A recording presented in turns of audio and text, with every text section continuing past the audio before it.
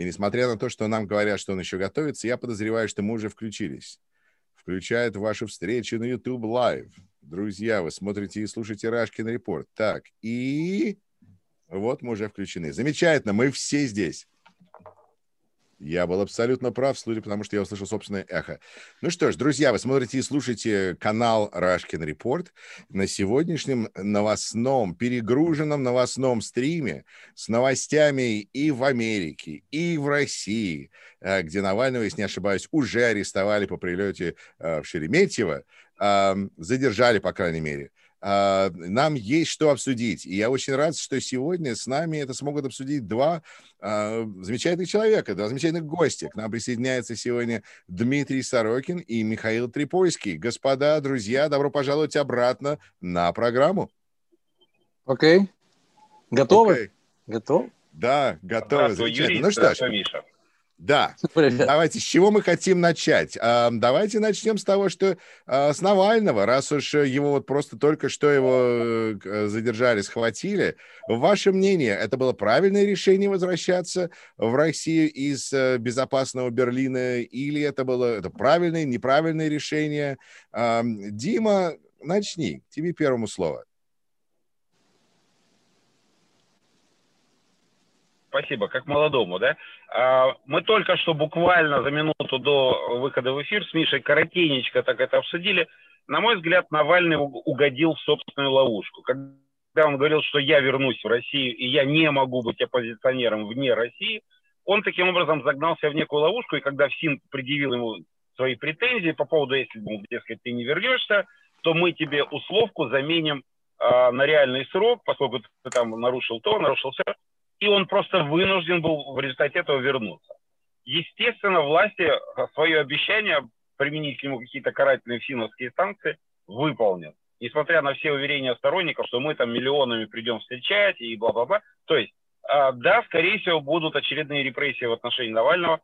Для чего нужно это Путину, понятно. Он боится любого претендента на кресло президента. А Навальный в настоящий момент наиболее известная, наиболее раскрученная оппозиционная персона, который заявляет прямо о своих амбициях в отношении президентского трона. Поэтому со стороны Путина все понятно. Со стороны Навального такой риск, как правильно сказал Миша, я думаю, он еще эту свою точку разовьет, ну вот был Немцов, который, безусловно, на мой взгляд, был на голову выше в плане оппозиционного рейтинга, чем Навальный. Убили Немцова. Да, память о нем жива, да, мемориал на мосту действует, но человека нет. Вот нет человека, нет проблемы для Путина. Не будет ли точно так же в истории с Навальным? Миша? Я не знаю, честно говоря, Михаил? в истории были разные ситуации, когда оппозиционный лидер мог бы и не возвращаться. Я напомню вам триумфальное, извиняюсь за тавтологию, возвращение Хомейни в Иране. Он находился за рубежом и вполне себя чувствовал лидером оппозиции, влиял на настроение в стране и вернулся потом, постфактум после революции. Ничего не изменило в его статусе. Навальный, возможно, в данной ситуации, наверное, Навальный хотел бы, может быть, он хочет сохранить для себя возможность каким-то образом все-таки остаться в российской политике. Сейчас такая ситуация, знаете, Байден приходит к власти. Возможно, он надеется, что его, даже если его арестуют, то он не будет непосредственно под угрозой жизни. Я так думаю. И он, наверное, какие-то планы у него существуют. Если он решил просто отдать себя на заклание, я в это не верю. Я не думаю, что он самоубийца. Какие-то у него соображения есть. Но если Путин человек, который без берегов, он может с ним каким-то образом рано или поздно рассчитаться. В тюрьме всякое бывает. Знаете, массу фильмов смотрим и жизненные ситуации, когда человек просто погибает за стенки. Случайно, и потом никто не будет... Он может не доехать до тюрьмы. Он может даже туда доехать. Ну, не знаю, имел ли Навальный консультации, я не сторонник теории заговора, но я думаю, что все-таки с ним общались люди Запада, я вот кину такую кость российским конспирологам, что и американцы, и немцы, и британцы, наверное, какие-то разговоры заранее были. Наверное, они просчитывали эту ситуацию, что может с ним быть. Возможно, было принято решение, рассчитали, что его возвращение не будет угрожать его жизни, а он сможет каким-то образом дальше оставаться во главе российской оппозиции, потому как больше я никого на горизонте в России пока не вижу. Некого Господа, назвать. Миша, Дима, тогда вопрос к вам, Михаил, в начале, а потом Димин ответ. Навального вообще можно поддерживать? Или это просто имперец, и нацист, и следующий Путин, и вообще зачем мы про него говорим? Ну, я знаю, что эти все вопросы обсуждаются в Фейсбуке, люди дают разные оценки, по-разному его оценивают, особенно в свете его комментария того, что случилось в Вашингтоне 6 января, что он, не 6 января, а то, что он ответил комментарий, если я не ошибаюсь, его на запрет Илларионом, вот я ошибаюсь. Кажется, он был против того, чтобы у Трампа забирать Твиттер. Да, вернее, я ошибаюсь, да, то, что у Трампа забирают Твиттер, ну, все-таки я считаю, что оппозиционная фигура нужна в любом случае, потому как Путин, есть понятие абсолютное зло, а есть зло поменьше, поэтому для американцев, для Европы Путин, конечно, опаснее, смена власти. Навальный, я не думаю, что у него будет такая возможность стать вторым Путиным. Для этого нужен особый талант, он себя сходу спалит, понимаешь? Потому что Путин был человек спецслужб, и он мог опираться на армию, на КГБ. Если Навальный начнет такую же деятельность, ему в России этого никто не даст такого сделать. Это невозможно. Он нужен. Я не считаю, что у него такие идеи националиста. Ну, ничего страшного в этом нету. И в Украине есть такие люди, и у нас в Америке таких людей хватает. Ничего, он как раз для России, можно ему, я его поддерживаю в том плане, что он, знаете, как говорят, враг моего врага мой друг. Поэтому то, что он делает сегодня, я считаю, это для России полезно. Он не дает застояться российской политической жизни, но просто никого больше нет. Кого можно назвать еще в России?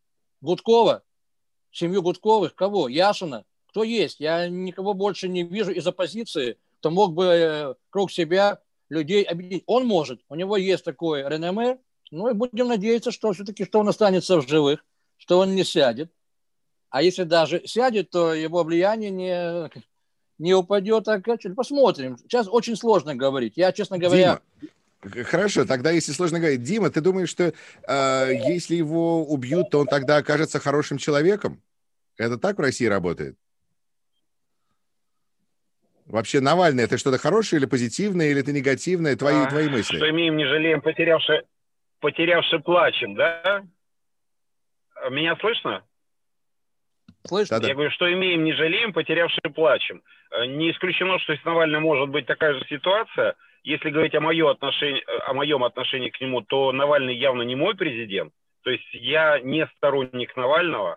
За его имперские, националистические высказывания, за его Крым не бутерброд. Ну, то есть там есть к чему прикапываться и что критиковать. Но полезен ли Навальный оппозиционному движению? Однозначно да. Вот эти антикоррупционные расследования, которые он проводит со своим ФБК, они, безусловно, доносят до основной массы российского населения то, какими астрономическими суммами власть обкрадывает свой собственный народ. И уже хотя бы с этой точки зрения он полезен. Он каким-то образом соединяет вокруг себя протестное настроение. Он действительно неплохой организатор с помощью того же Волкова, с помощью той же Любовь Соболь и так далее и тому подобное, всех своих помощников. То есть с этой точки зрения он однозначно полезен. Насколько он полезен власти своими призывами к участию в выборах, которых в России, как мы знаем, нет, вопрос такой дискуссионный. И, на мой взгляд, пусть цветут все цветы. То есть свобода слова для оппозиции должна быть в России точно так же, как и везде. С этой точки зрения Навальный имеет право на свою позицию, на донесение до россиян и не только до россиян. То есть, с моей точки зрения, пусть будет Навальный. Хорошо, я Хотя тогда я добавлю... Понял. Я добавлю тут свои две копейки в том смысле, что мне кажется, что люди, которые рассматривают Навального, не привыкли рассматривать политика в принципе.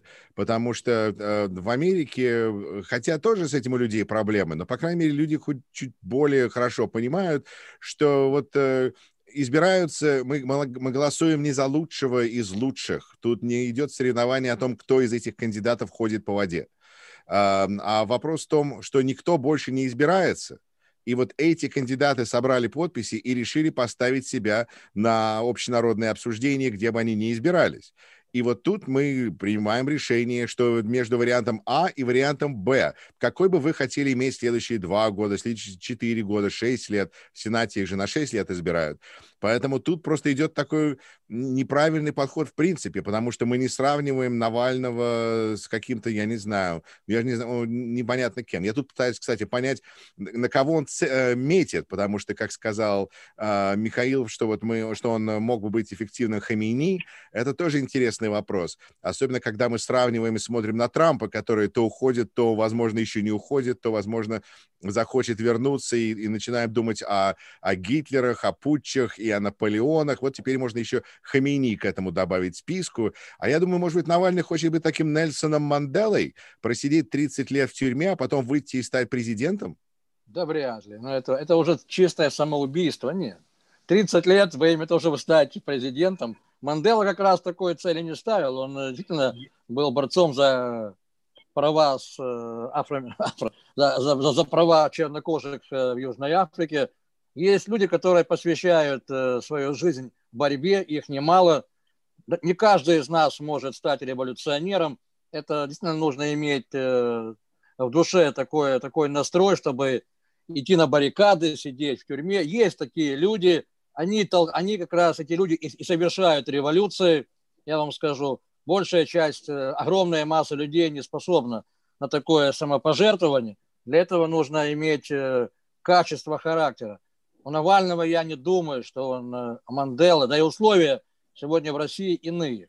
И он вряд ли будет сидеть 30 лет, потому что Владимир Путин, при всем его таком внешнем здоровье, я не думаю, что Путин кандидат на долгожителей, и он будет жить до 100 лет и сможет. Я не думаю. Это будет намного раньше. Но Навальный для России сегодня просто необходим, потому что сегодня в России со стороны это болото. Потому что когда мы смотрим российские телепередачи, вот я смотрю их время от времени, российские шоу, это болото, потому что вроде бы говорят люди много и говорят ни о чем. Потому как на этих шоу говорить вообще правду, это кажется, что это правда, но правды там никакой нет. Нет, это вообще очень интересно наблюдать российские СМИ, потому что люди толчат воду в ступе и пытаются что-то сказать, не говоря ничего, потому что кто знает, как это закончится. Дима, скажи что-то, у тебя руку поднял, я как учитель. Следующий, господин Сорокин. Да, я как на уроке ручку поднял. У меня небольшое несогласие с Михаилом в том отношении, что говорит, вот кто, кроме Навального? Мне это несколько напоминает тему «Кто, если не Путин?». Да? Дело в чем? Дело в том, что политическое пространство в России, оно зацементировано, забетонировано и выжжено той же самой путинской властью. И с этой точки зрения то, что мы видим на этом небосклоне одного Навального, это отчасти может быть и политикой Кремля в том числе. Мы сейчас не говорим о башнях Кремля, о какой-то конспирологии, но согласитесь, Кремлю выгодно иметь одного, пусть и яркого, пусть и достаточно не бесталанного оппозиционера, чем десяток в разных частях этой же страны.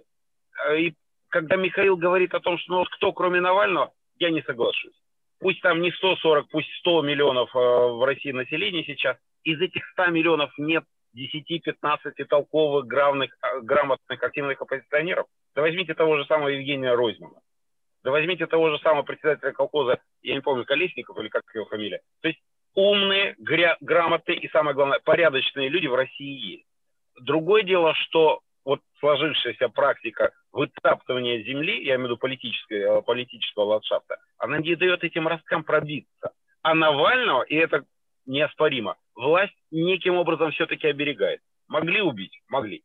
мы можем возразить на это, что пытались же убить, и, возможно, неоднократно, последняя попытка с новичком тому подтверждением, но, ребята, условные сроки главному оппозиционеру страны, когда его просто могли посадить, закрыть на многие годы по якобы сфабрикованному, коррумпированному делу и Фраше и так далее и тому подобное, ребята, он на свободе. Главный оппозиционер Путина на свободе. Для меня лично это является неким таким маячком, что а настолько ли он опасен для Путина? А настолько ли вот его призывы к участию в выборах, так называемых выборах России, невыгодны власти, якобы они оттягивают голоса у Единой России, у властного режима? На мой взгляд, как ни странно, Навальный выгоден и оппозиционным настроением в России, и Навальный выгоден кремлевским сидельцем. И альтернативы Навальному есть. Причем не только за рубежом, условно говоря, тот же Каспаров, альтернативы Навальному есть. И когда мы говорим Навальный ФБК, мы оставляем за вот этой аббревиатурой ФБК массу талантливых людей, которые проводят расследования, в свою очередь, результаты которых озвучивает Навальный. Поэтому вот тут я с Михаилом не соглашусь. В каком-то смысле теперь Навальный даже... Помимо Навального. И я вас уверяю, если Навального закроют или, не дай бог, доведут отравление, убийства до конца, то будут на его место станут другие люди. Вообще, понимаете, только вообще думаю, роль... что да. Я просто думаю, что в результате я к Навальному стал лучше относиться после того, как вы его описали. Я понимаю, Юра, в чем дело. Я считаю, что многие не думают о том, что всегда есть оппозиционеров, может быть много, лидеров мало. Вы понимаете, если взять, я сам историк, если мы посмотрим на историю, на прошлое, десятилетия, столетия, много людей, которые проявляют оппозицию. А вот лидеров оппозиции, людей, которые готовы рисковать и готовы вести за собой людей, таких мало. Я не знаю, или способен за своих людей повести Дима Гудков. Он участвует в политике, но он, надо назвать его вожаком, я не знаю. Навальный смог это сделать. Конечно, ему помогло то, что для Путина нужна картинка. Ему нужно показывать, что в России есть свобода слова, есть оппозиция, на которую можно показывать, типа Навального. Видите, мы Навального не трогаем. А нас обвиняют в том, что мы вот там негров линчуем, как говорят, у нас говорили раньше в России. Да, он есть, его поэтому не трогают. Но опять-таки убрать Навального и кто? Если взять, например, историю, взять, например, Германию 20-30-е годы. Да, было много людей, которые были недовольны республикой Веймарской, но Адольф Гитлер – это Адольф Гитлер, понимаете? Как бы мы его ни оценивали, это был лидер. Муссолини – это лидер. Ленин, Троцкий – это лидеры, потому что это есть те люди, которые способны за собой вести массы.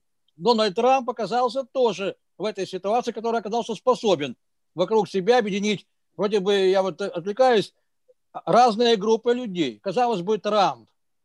Ума не палата, говорят. А как получилось, что, например, в одной колонне сегодня идут QAnon антисемиты, идут неонацисты, идут Proud Boys и советские евреи, которые бежали от антисемитизма. Как такое укладывается? Но Трамп смог в одну колонну включить людей, которые, вроде бы это разные знаки, неонацисты, конспирологи, советские евреи, бежавшие от антисемитизма. Но они вместе идут и готовы за Трампа рвать на себе тельняшки.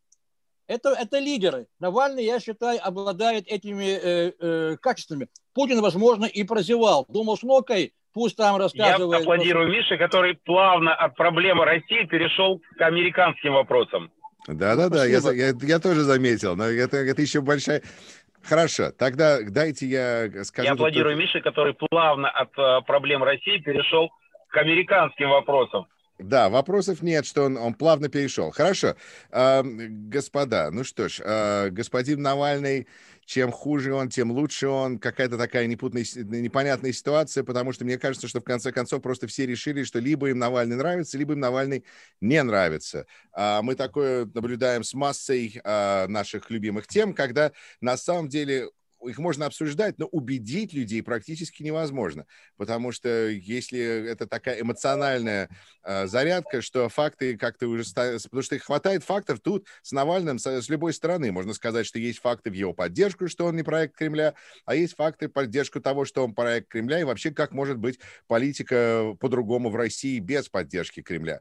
Поэтому на данный момент просто как бы обозначили параметры. Большое спасибо, друзья. Перейдем к следующей теме, которую Михаил уже так замечательно обозначил. У нас президент Трамп, который заканчивает свое правление. Мы постепенно доходим к состоянию, когда мы можем начинать думать о том, как это вообще все произошло, и делать какие-то выводы за последние того, что произошло в последние 4 года.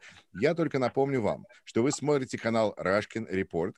За микрофоном, у микрофона Юрий Рашкин. И также ко мне сегодня присоединяются Дмитрий Сорокин и Михаил Трипольский.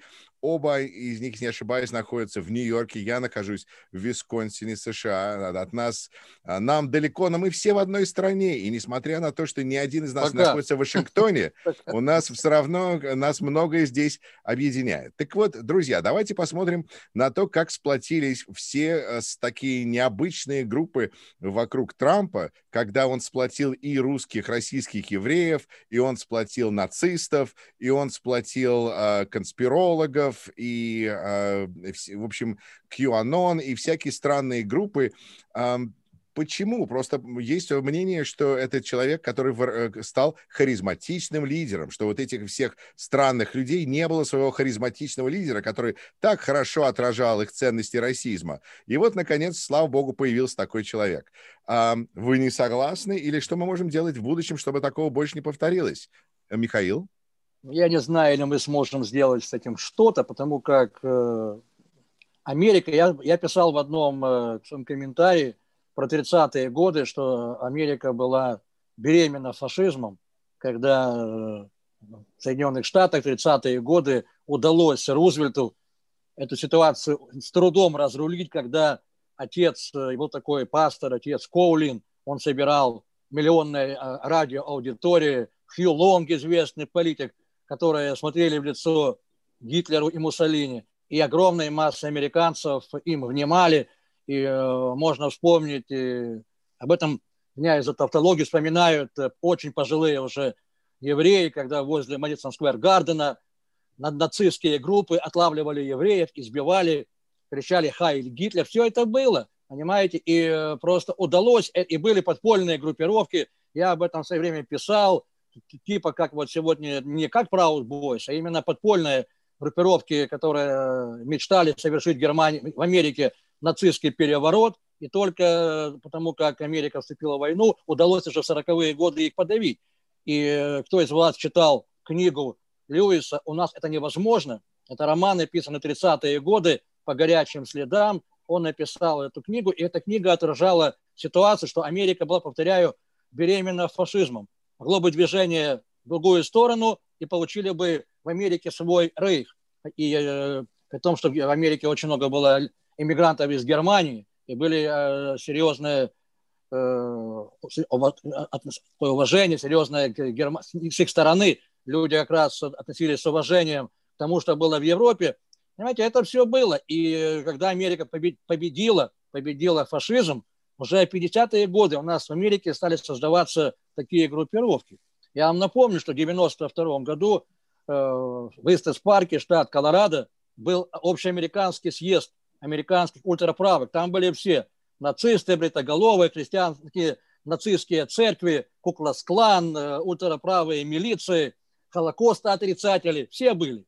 И было принято там решение убивать полицейских, убивать евреев, убивать прокуроров, которые будут с ними воевать, и создавать боевые ячейки. Америка, эти все 30 лет, когда, особенно после взрыва в Оклахома-Сити, когда небольшая ячейка Тимоти Маквея взорвала федеральное здание, а в этот год намечалось 7 взрывов по Америке, 7. Должно было взлететь на воздух федеральных зданий. ФБР подсуетилось, этого не случилось, но они к этому шли, понимаете? То есть, но и у них не было лидера. Говорят сегодня эксперты, что американское неонацистское, супремасистское движение, оно набирало силу. У нас в Америке сегодня 1020 групп ненависти, из них белых группировок, неонацисты, бритоголовые и прочее, их 900. И все они люто антисемитские, эти организации, все они ратуют за власть белого. И вот и Трамп оказался к месту, понимаете? И ведь не случайно. Я стараюсь людей в этом убедить. Трамп приходит к власти, 16-й год. Проходит 3 месяца, 17-й год, и Трамп принимает одно из своих распоряжений. Он запрещает мониторинг американских неонацистов. Хватит, пишет Трамп. Его указ. Я запрещаю мониторинг, я распускаю специальную группу силовиков, которая надзирала за нацистами. Вопрос, для чего? Приходит президент, зять еврей, да? Дочка приняла иудаизм. Казалось бы, какие отношения Трампа к этим людям? Но однако же, на прошлой неделе я читаю в одну из статей из журнала «Шпигель», где бывшая жена Трампа Ивана говорит, у моего супруга на столике возле кровати вместо Библии лежал Майн Кампф. Ну, я вместо Библии. Там лежал Майн Кампф. Для чего? У меня дома тоже есть Майн Кампф на русском языке. Мне интересно, как историку, о чем писал Гитлер. Но я просто интересуюсь. Я его возле столика около кровати держать не буду. На ночь грядущий читать Майн Кампф. Значит, не все не так просто, понимаете? В том же 2017 году Трамп запрещает финансирование организаций, которые борются в Америке с нацизмом. 2 указа, а потом Шарлоттсвилл и хорошие люди в рядах неонацистов. Как такое может быть? Но Трамп Михаил, молодец. вы знаете, мне нравится ваше заявление, потому что это говорит о том, что это можно ситуацию еще улучшить, потому что если Трамп эти организации или эти меры борьбы с нацизмом отменил, то значит Байден их может восстановить, и мы можем начать что-то делать, чтобы откатывать эту волну обратно. Дима, тебе слово.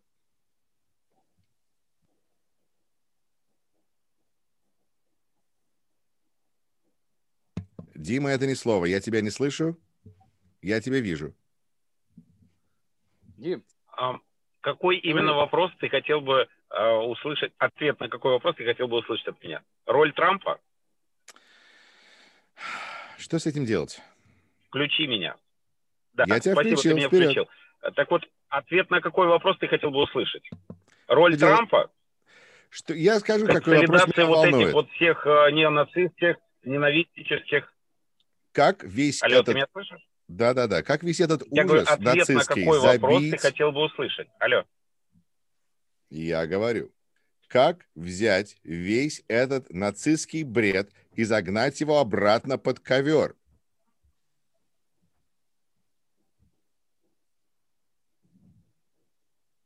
Да. Все, я понял. Да. Давай по порядочку. Первое. До конца срока президентства Трампа осталось буквально несколько считанных дней. И с его уходом из власти, с поста первого человека в Америке, изменится кардинально очень много. Но эти несколько дней нам необходимо пережить. То есть, вы знаете, ФБР готово к силовым акциям сторонников Трампа, к попыткам захвата Капитолия в ряде штатов, каким-то чрезвычайным ситуациям. То есть мы будем надеяться, что ничего чрезвычайного в плане попытки госпереворота в Америке не случится. Хотя предпосылки для этого, безусловно, имеются. Так вот, как только Трамп перестанет быть президентом, мы все знаем, что прекрасно, во-первых, должна состояться процедура утверждения импичмента его в Сенате. Раз. Второе. Моментально начнутся судебные преследования Трампа уже как гражданина Америки. Отнюдь не как президента. То есть импичмент — это одна история, судебные иски, которые десятками находятся в прокуратурах, в том числе штатов, а не только на федеральном уровне, моментально понизят роль Трампа до просто человека, который преследуется по закону, на минуточку, по американскому закону. Это не Мытищинский, не Хамовнический суд, да? Мы понимаем, о чем речь идет. То есть, если в России судебное право, оно не заведено до уровня телефонного звонка, то в Америке суды, и мы видим это по результатам выборов, все-таки номер один, то есть в плане охраны справедливости и закона, на Америку пока еще можно положиться. Так вот, как только Трамп исчезнет не полностью, но с первых страниц политических обзоров и так далее, то градус вот этого противостояния моментально понизится. Почему? Потому что люди увидят, что реально начата работа по той же самой вакцинации, по комплексной борьбе с пандемией, а это на сегодняшний день проблема номер 2 после политических баталий в Америке, номер 2, потому что почти 400 тысяч умерло американцев. Слушайте, это не Вторая мировая война, да, это пандемия, и Америка оказалась абсолютно к ней не готова. И роль Трампа в этом, я в этом отношении с Михаилом согласен, чудовищно огромна. Вот в этих 400 тысячах смертей американцев очень во многом виновен лично Трамп. Так вот, роль Трампа будет сводиться к тому, что он будет участвовать в судах, он будет вести свои политические шоу, он будет продолжать оставаться неким вот таким вот символом, кумиром, флажком для тех, кто кричал все эти 4 года «Америка first», «Make America Great Again». Но на самом деле, я еще раз говорю, градус напряжения, градус ненависти понизится, и те меры, которые будет принимать администрация Байдена, уже сразу дадут результат. Мы это увидим в течение буквально первых нескольких месяцев. А дальше, вот как правильно Михаил говорил, проводя аналогии с 30-ми годами, слушайте, ну ведь была политика денацификации Германии. Это была принудительная политика. То есть немцы сами говорили, а мы не знали ни о концлагерях, ни о том, что вот творилось ужасно на Восточном фронте или где бы то ни было еще. Мы не знали. Так вот идите руками непосредственно захороните останки вот этих заключенных концлагерей и узнайте и увидите, понимаете?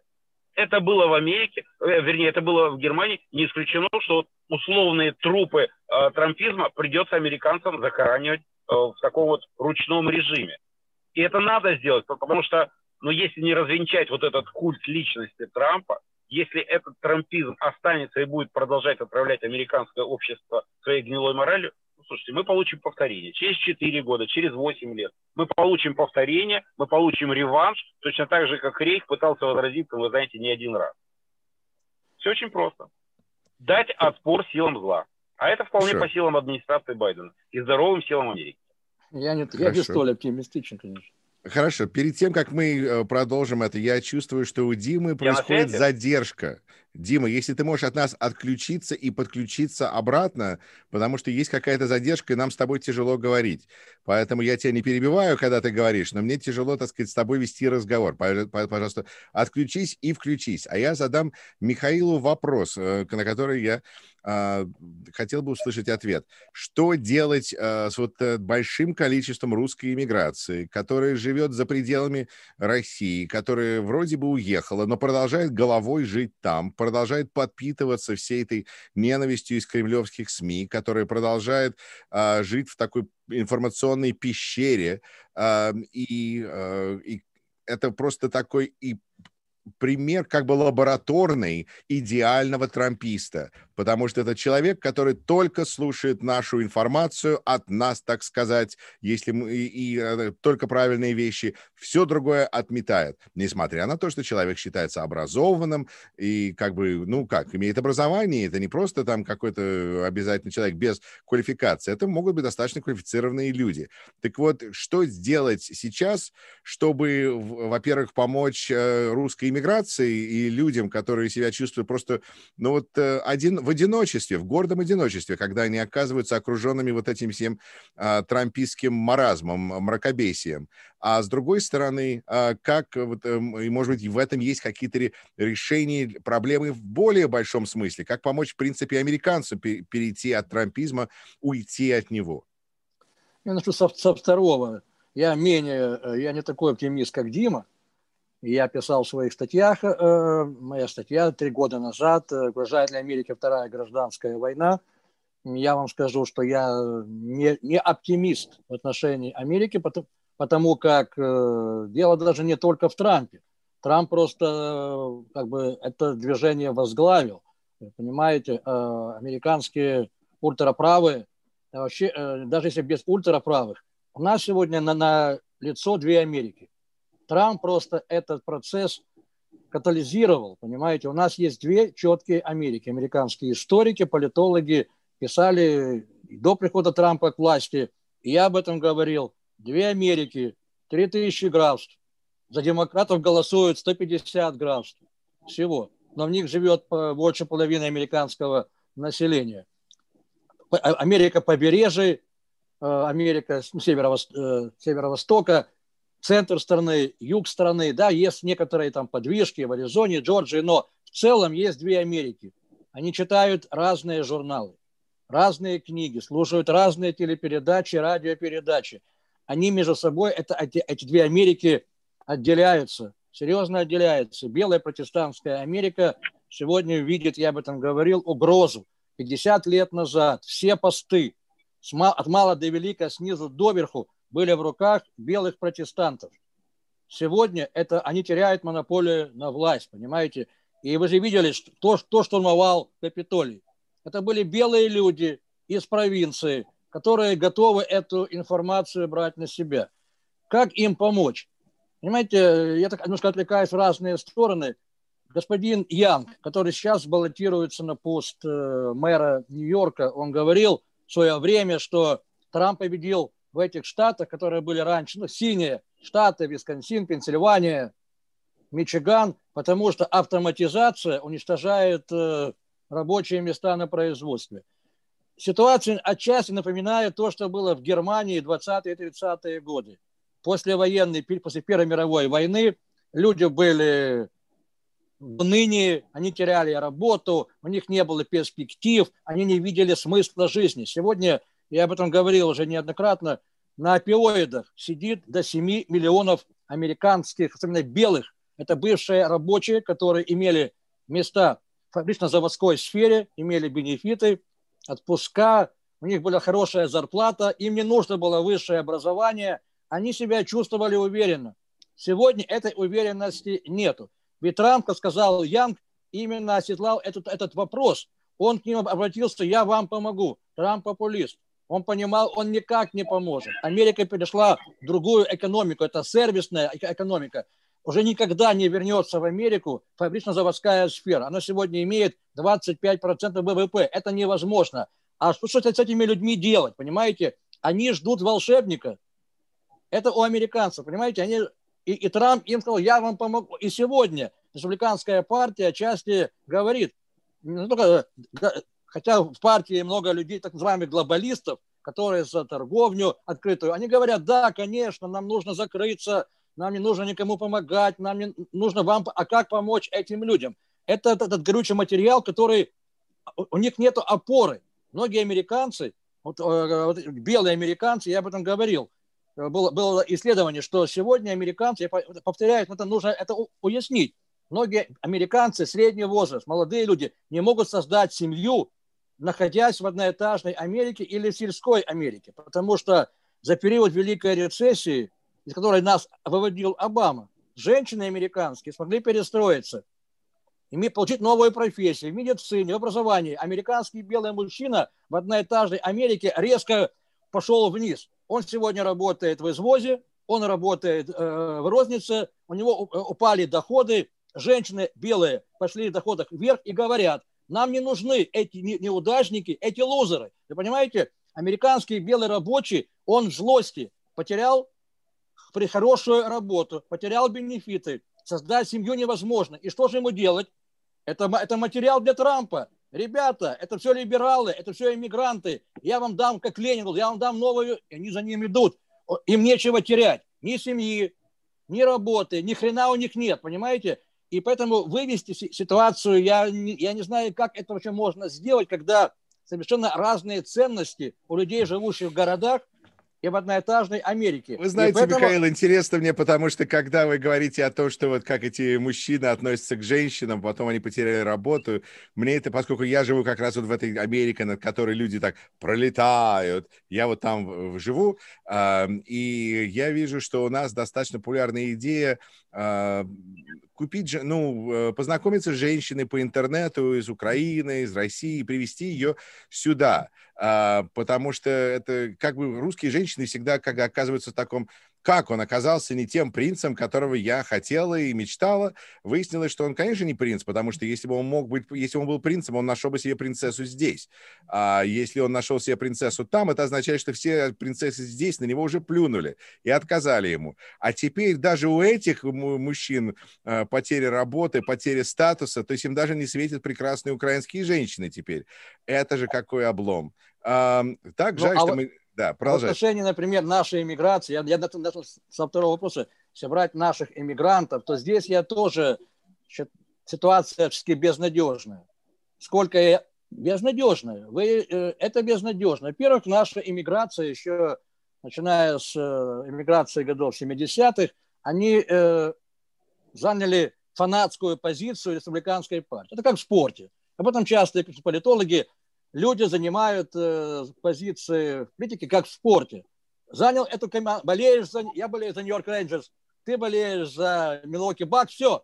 Ребята, что бы мы ни говорили, это наша команда, Да. и как бы ни играли наши игроки, вратарь плохой, это наша команда, ребята, что бы ни было, это наши люди. Поэтому русские иммигранты, когда я говорю, ребята, Proud Boys, говорят, мы ненавидим евреев, мы хотим бороться с сионистами, мы будем называться Proud Boys, вам в пику евреям. Когда Кинон заявляет, евреи хотят захватить мир и сделать нас рабами, евреи – это зло, это нечисть. А наши советские евреи это слушают и говорят, да ерунда, да big deal.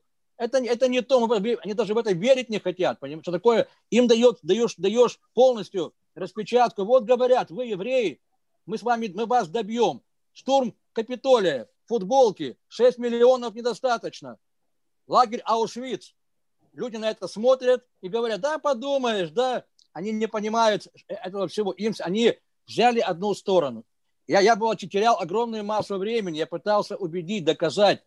Ты как перед стеной стоишь, и ничего ты сделать не можешь. Люди в это верят, они верят в какой-то социализм, они вроде бы грамотные юролюди, имеют степени, образованные люди, они читают про Байдена, 50 лет в политике, какие колхозы, какие общие жены, какой социализм. Откуда у Байдена демократы это в Конгрессе, это богатые люди. Зачем же им самим себя раскулачивать? Это глупости. Но люди в это верят, в этот идиотизм, потому что это их команда. Футбольная команда Republican Party. Все, они за нее будут болеть всегда. Даже когда она будет не права и будет плохо играть. Они сделали свой выбор, и мы их никак с этого болота не вытащим. Это невозможно. Но это мое мнение, я не знаю. Может быть, более оптимистичен, чем я. Хорошо, большое спасибо, Михаил, за ваше мнение. И где-то я с вами абсолютно согласен в том смысле, что раскол мне действительно напоминает спортивный раскол. Я преподаю ораторское искусство и никогда не вижу, чтобы ученики давали такую негативную оценку речам других учеников, как когда они поддерживают не ту спортивную команду. Вот тут просто все остальное. Ты хороший человек, но твоя команда ужасна. И вот мы как-то так, поэтому я просто хочу, чтобы, несмотря на то, что мы, в общем-то, рассуждаем об расколе в нашем обществе, мы понимали, что раскол идет политический, а политика — это не вся наша жизнь, конечно. Трамп хотел, чтобы эта политика стала всей нашей жизнью, но когда дело выходит за пределы политики, люди еще как-то могут общаться. Дима, тебе слово. Можно что-то сделать по поводу русских трампистов, или их нужно просто обходить стороной, строить свою собственную жизнь на будущее и забыть, что эти люди существуют?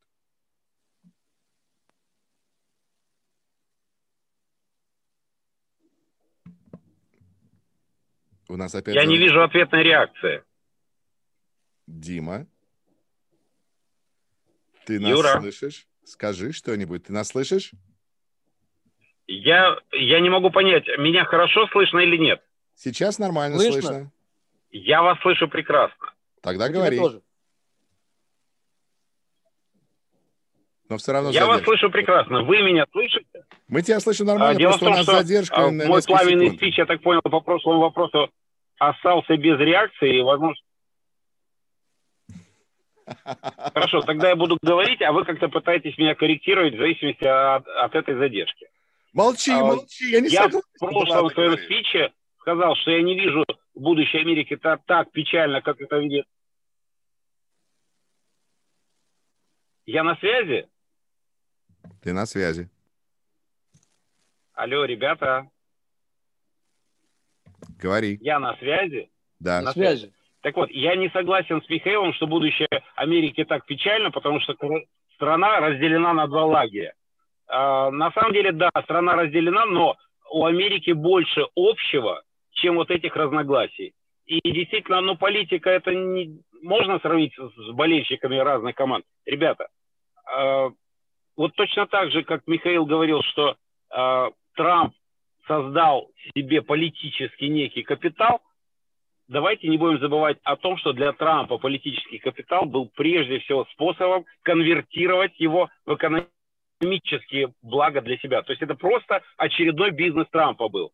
А я хочу сказать, что для Америки выход как раз в обратном. Если Америка воссоздаст мощную экономику, это явится ответом вот этим политическим разногласиям. Если Байден свою программу по вливанию порядка 2 триллионов долларов в экономику осуществит, это даст работу тем самым белым супрематистам, о которых говорил Михаил, у которых у бедненьких нет женщин, которые подсели на опиоиды.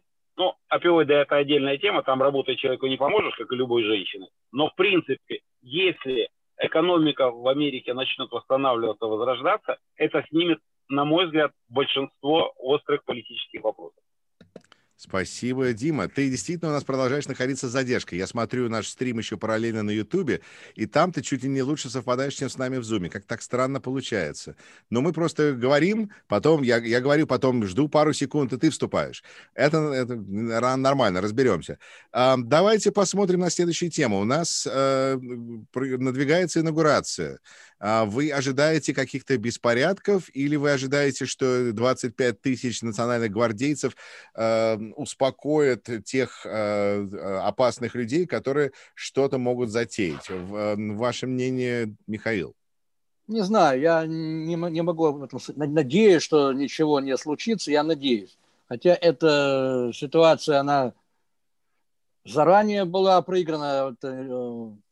На прошлой неделе Wall Street Journal материале, большой материал полосный, где газета приводила подстрекательские речи и Трампа, и его адвокатов. Там есть фраза, я об этом говорил, кажется, на прошлой передаче, когда госпожа Сидни Пауэлл, это адвокатесса Трампа, на вопрос или в Фейсбуке, или в Твиттере ее аудитории, что нам делать, она прямо сказала, нужно захватывать Капитолий Штатов, нужно захватывать Конгресс. Поэтому это все заранее готовилось, это все не случайно, не спонтанно. Возможно, что они ничего сделать уже не смогут, потому что это оказалось, об этом известно, какие-то меры были приняты. Все-таки власти дали распоряжение Национальным гвардиям Штатов в момент инаугурации охранять Капитолий. Сказать сложно, являются ли эти люди безрассудными настолько, что они пойдут на какие-то силовые акции, но это нельзя исключать, что всякое может случиться. Понимаете? Для меня это я не вижу в этом, честно говоря, главной угрозы. А вот статья, которую опубликовал, интервью было на The Hill, вчера опубликовано, где интервью сенатора Сассы, он прямо сказал, что если, обращаясь к однопартийцам, говорит, республиканцы, если вы не откажетесь от поддержки QAnon, это движение разрушает нашу партию изнутри. Вы были слишком благодушны, вы посеяли эти семена, и наша партия может быть уничтожена и стать не партией республиканцев, а стать партией QAnon. Поэтому, если вы этого не сделаете, то, понимаете, инаугурация-то пройдет. А вот все это движение может захватить республиканскую партию. И вот в этом опасность большая, то, что мы не имеем самые плачевные перспективы на будущее. А в отношении, как сказал Дима, судить ли Трампа, есть мнение известных юристов, не консерваторов, которые считают, что эти суды могут сделать из Трампа икону, и он будет иконой этого движения, понимаете, он будет у них как пострадавший, бедный Трамп, которого обидели, и мы должны до конца за него стоять. И Трамп может возродиться как лидер, еще более даже сильный, чем он сегодня. Понимаете? И никто не гарантирует, что эти восстания не повторятся. А если уже один раз такое случилось, то могут быть повторения. Поэтому я, честно говоря, мое мнение такое, что Америка находится на очень серьезном распутье. Уход Трампа проблемы не решит, потому что эти 1020 групп ненависти, они были до Трампа, они будут после Трампа. Понимаете, я не знаю. Как говорил Лимба, которого я не уважаю. Такой важный, мне кажется, момент насчет групп Трампа и их насколько они важны в будущем политике. Потому что то, что мы уже слышим от журналистов, которые разговаривают с теми, кто поддерживает Трампа, потому что нужно с этими людьми говорить, им говорят, а если вы узнаете, что вам врали, как вы отнесетесь к этому? И человек говорит, ну, если мне скажут, если это была ложь, то я, наверное, никогда не смогу проголосовать опять. Очень интересно. То есть, значит, вы перестанете участвовать в этой системе. Большое спасибо. Хорошо. И тут надо как-то посмотреть, что, возможно, эти люди таким образом просто выйдут из системы. Это интересный момент. Было прошлое время, спросили, когда было время первого импичмента, спросили у аудитории Трампа, если вам представят железобетонное доказательство, что Трамп и Россия было вмешательство, что Трамп работал с Путиным, как будете к Трампу относиться? Положительно. Будем за него голосовать все равно. Понимаете, это уже на уровне, видимо, мозговых каких-то клеток. Они не откажутся. Вы абсолютно правы, кстати. Это просто похоже на то, что как люди поддерживают спортивную команду. Да, у нас был плохой сезон, да, у нас ужасный квотербек, да, у нас плохой тренер, но команда наша стальная. Дима, тебе слово.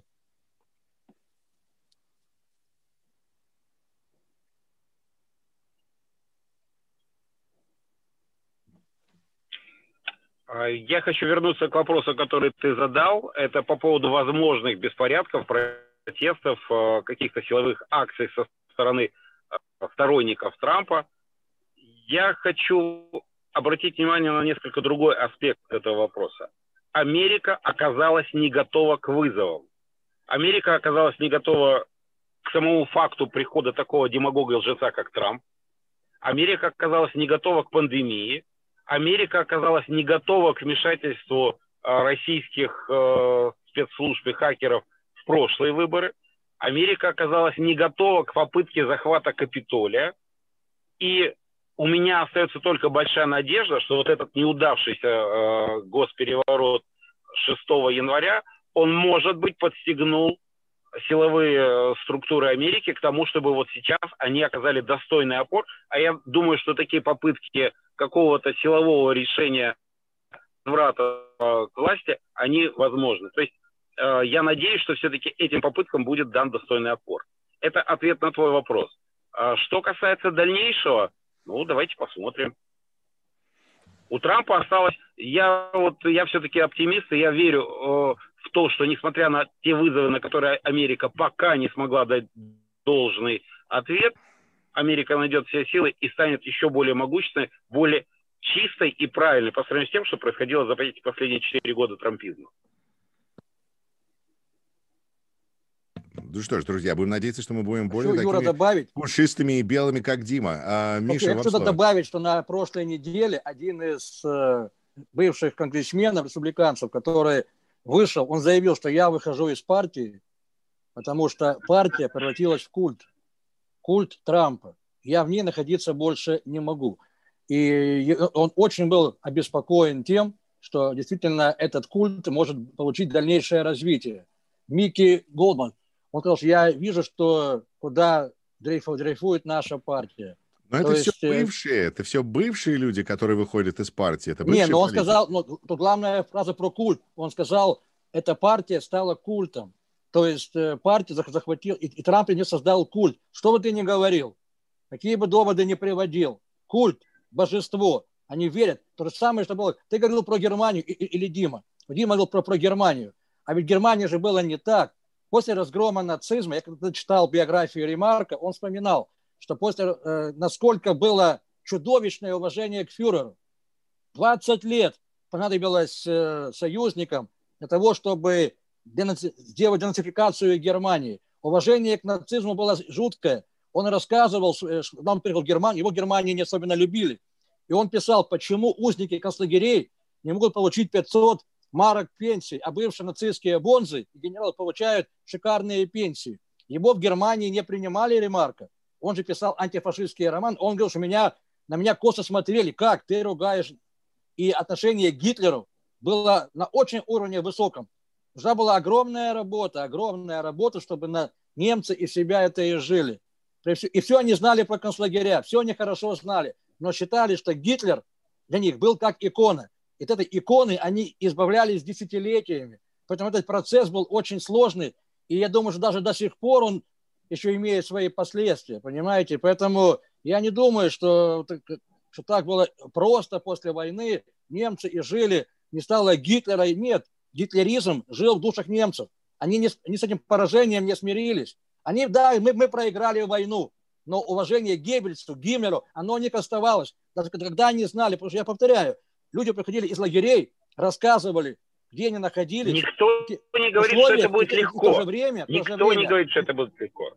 Нет, потому что немцы видели узников, а бюрократия платила деньги генералам, министрам Рейха, а их и Левак писал, я не понимаю, как такое может быть, когда люди, пережившие такое, а все-таки верят в нацизм и прочее. Понимаешь? Потому что это не все так просто.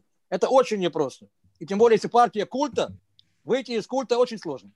Хорошо. Тогда давайте последнюю тему обозначим. Что, опять же, как, так сказать, что делать с этим в таком параметре? Александр Генис написал очень интересную статью о том, что он оказался как бы импичнутым собственной общиной, и что, несмотря на то, что он играет важную культурную роль в русскоязычной общине, он оказался из нее как бы вытолкнутым, потому что он не поддерживает Трампа, и на этом он потерял людей, потерял друзей, потерял общение. И он также говорит об очень интересном феномене, который обозначил американский историк, который занимается фашизмом, Тимоти Снайдер, который сказал, что есть люди, которые хотят как бы сыграть и заработать на этой системе, а есть люди, которые хотят ее разломать. И вот республиканская партия — это был такой баланс между теми, которые хотели ее разломать, которые проталкивали путь, и теми, кто хотели на этом заработать. Так сказать, например, мы видим все эти налоговые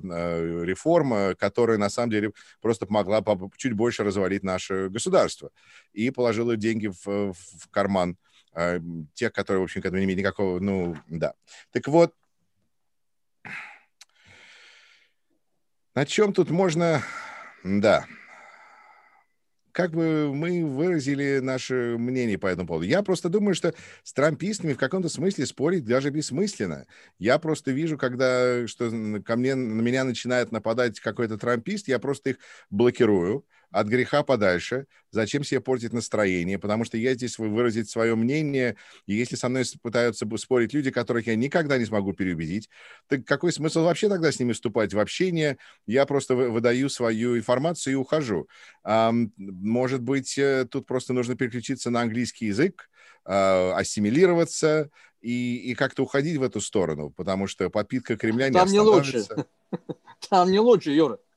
На английских сайтах я выхожу, там не консервативные, там еще пострашнее, чем наши. Так что я не думаю, что там будет лучше. На английском сайтах также трампистов там еще более жестко.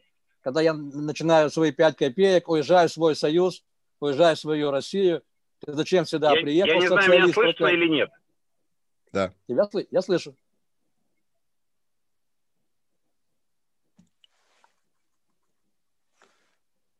Но с задержкой. Коллеги, меня слышно или нет? Тебя сейчас всегда слышно, только мы тебя слышим не сразу. Поэтому, если ты начинаешь говорить, так уже говори, дорогой. Алло. Говори. Я могу сказать несколько слов? Отлично. Все, тогда я начинаю говорить.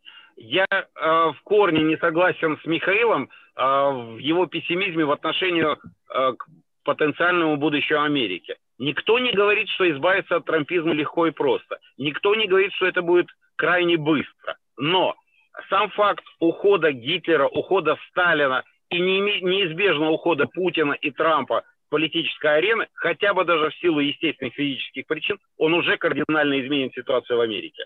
Плюс для победы зла достаточно всего одного условия, чтобы добро бездействовало. Так вот, если мы будем бороться с трампизмом, я вас уверяю, очень скоро трампизм не исчезнет, но он снизит остроту своей актуальности для Америки. И в этом отношении, когда вот Юра упомянул замечательную статью Александра Генниса, я хочу ответить Александру Геннису, пользуясь вот нашим сегодняшним стримом. Почему? Потому что я разделил участь Дональда Трампа. Я сейчас на месяц заблокирован в Фейсбуке за абсолютно невинный комментарий. Так вот, я хочу ответить Александру Генису. Он далеко не одинок.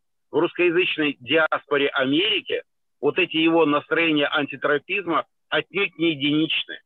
Александр Генис, к сожалению, попал в ту среду, в которой он не находит поддержки. Но такая поддержка, безусловно, у него есть, и людей, разделяющих антитрамповские, антипутинские настроения, в Америке на самом деле очень много. Замечательное выражение. Хорошо, Михаил, вопрос к вам, потому что это начинает всплывать. Когда мы начинаем обсуждать то, что происходит сейчас, и то, что ФБР говорит людям уже, приходите к нам с повинной, не ждите, пока мы постучимся к вам в дверь, а мы постучим в дверь ко всем, не волнуйтесь, это обязательно произойдет, то начинают русские трамписты нервничать, что это просто сталинизм, что сейчас начинается 1937 год, и сейчас их всех будут заметать. Ваше мнение по этому поводу, насколько вот такие чистки, которые сразу, такое слово, леденит душу советского человека, который все-таки прошел, так сказать, несет в себе, в костном мозгу страх вот такой диктатуры и чисток, то, что сейчас происходит, делает ФБР. Ваше мнение? У нас нет никакой диктатуры, у нас есть де-факто штурм Конгресса, попытка государственного переворота. Есть записи, уже их более 100 тысяч документов получила ФБР, уже более 170 уголовных дел, и мы видим на записях, сначала их ведь не было. А сейчас они вон есть, пожалуйста, показывают телеканалы, толпа рвется в Конгресс с криком «Повесим Пенса, убьем Пелоси». Ребята, люди шли на штурм с тем, чтобы ликвидировать второе и третье лицо государства. Где вы еще такие вещи видели? Когда происходит государственный переворот, когда люди идут в атаку с тем, чтобы поймать и уничтожить лидеров нашего государства, когда одна из молодых депутатов Конгресса сообщает погромщикам координаты, где пряталась Пелоси, с тем, чтобы ее уничтожить, и вы меня извините, это не просто протест. Когда мне говорят: Миша, вон там тоже афроамериканцы грабили магазины, сожгли полицейский участок. Да, ребята, это уголовное наказуемое деяние. Но эти черные афроамериканцы, они не шли на штурм полицейского управления с криком «Убьем комиссара полиции, линчуем полицейских». Это было эмоционально, они совершили преступление. Но одно дело уголовное, другое дело государственное преступление. Свержение государственной власти, убийство лидеров нашего государства. Это уже не про... И ФБР здесь не может просто так это пропускать. Мы знаем, что вот сейчас есть новая информация, как раз перед передачей, что был большой платеж через биткоин, заплатили ультраправым, какая-то организация за рубежом перевела большую сумму денег на поддержку этих людей. Но как же ФБР не будет ими заниматься? То есть здесь это никакой не 1937 год, это не просто людей хватают ни за что. ФБР собирается повести следствие в отношении людей, которые участвовали в нападении на парламент нашей страны. Если это оставить без последствий, то такие попытки могут повториться и неоднократно. И вы сами сейчас, мы думаем, а не дай бог, что будет 20 января. Может, опять будут какие-то случаи нападения на Капитолий в Штатах. Ребята, это отнюдь не является нарушением прав человека. Если человек совершает, извиняюсь, тавтологию, нарушает государственное преступление с оружием в руках, врывается в Капитолий, избивает полицейских.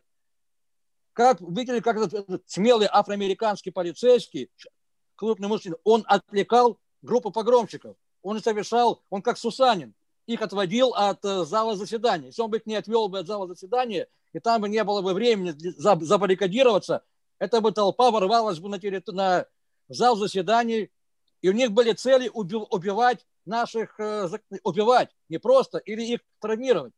Это был настоящий заговор с целью убийства лидеров нашего государства. Какие могут быть окивоки здесь? Вы совершили преступление, если вы на своих сайтах подстрекали, я не называю имен, к тому, чтобы идти и штурмовать Конгресс, извините, вы призывали к таким вещам. Слово нужно отвечать за свои слова, за свой базар нужно нести ответственность. Ты призывал идти убивать, отвечай, пацан. Отвечай за свои косяки. Какие могут быть жалобы? Ты призывал убивать. Какое мы можем к тебе милосердие? От чего и вдруг? Поэтому если люди имея такую информацию, и не сообщают ФБР, вот эти вот люди, которые собираются убивать, должны нести полную ответственность. Я очень опасаюсь другого, что вот информация, что оказывается в рядах полиции и в рядах вооруженных сил сейчас находят людей, которые и принимали участие, и наши спецслужбы обеспокоены тем, насколько серьезное влияние Proud Boys, неонации, QAnon в рядах спецслужб Национальной гвардии и прочее. Это вот опасно. Если эта зараза проникла в органы правопорядка, вот здесь есть серьезная озабоченность нашим будущим. Поэтому я Тут такой есть пессимист. очень серьезная озабоченность нашим будущим, но я хочу успокоить наших зрителей и слушателей. Я только что прочел перед началом нашего эфира, что все национальные гвардейцы, которые находятся в Вашингтоне, прошли проверку на экстремизм. Оказывается, мы это тоже делаем. И, значит, проверили, и выяснилось, что они не экстремисты, и после этого 25 тысяч их нашлось, слава богу, на охрану Вашингтона. Но, с другой стороны, мы видим, что в Мичигане, например, у них Капитолий, в который толпа уже планировала ворваться и собирались похитить их губернатора, и выяснилось, что они говорят, что они просто не в состоянии защитить свой Капитолий, поэтому они просто сказали всем политикам не приходить на работу в следующие 5 дней, сидите по домам, но это тоже, в общем-то, я бы сказал, не решение проблемы, но вот каждый штат решает это по-своему. Дима, тебе слово, я просто помолчу, потому что до тебя сигнал доходит не сразу, но мы тебя слышим, так что начинай говорить.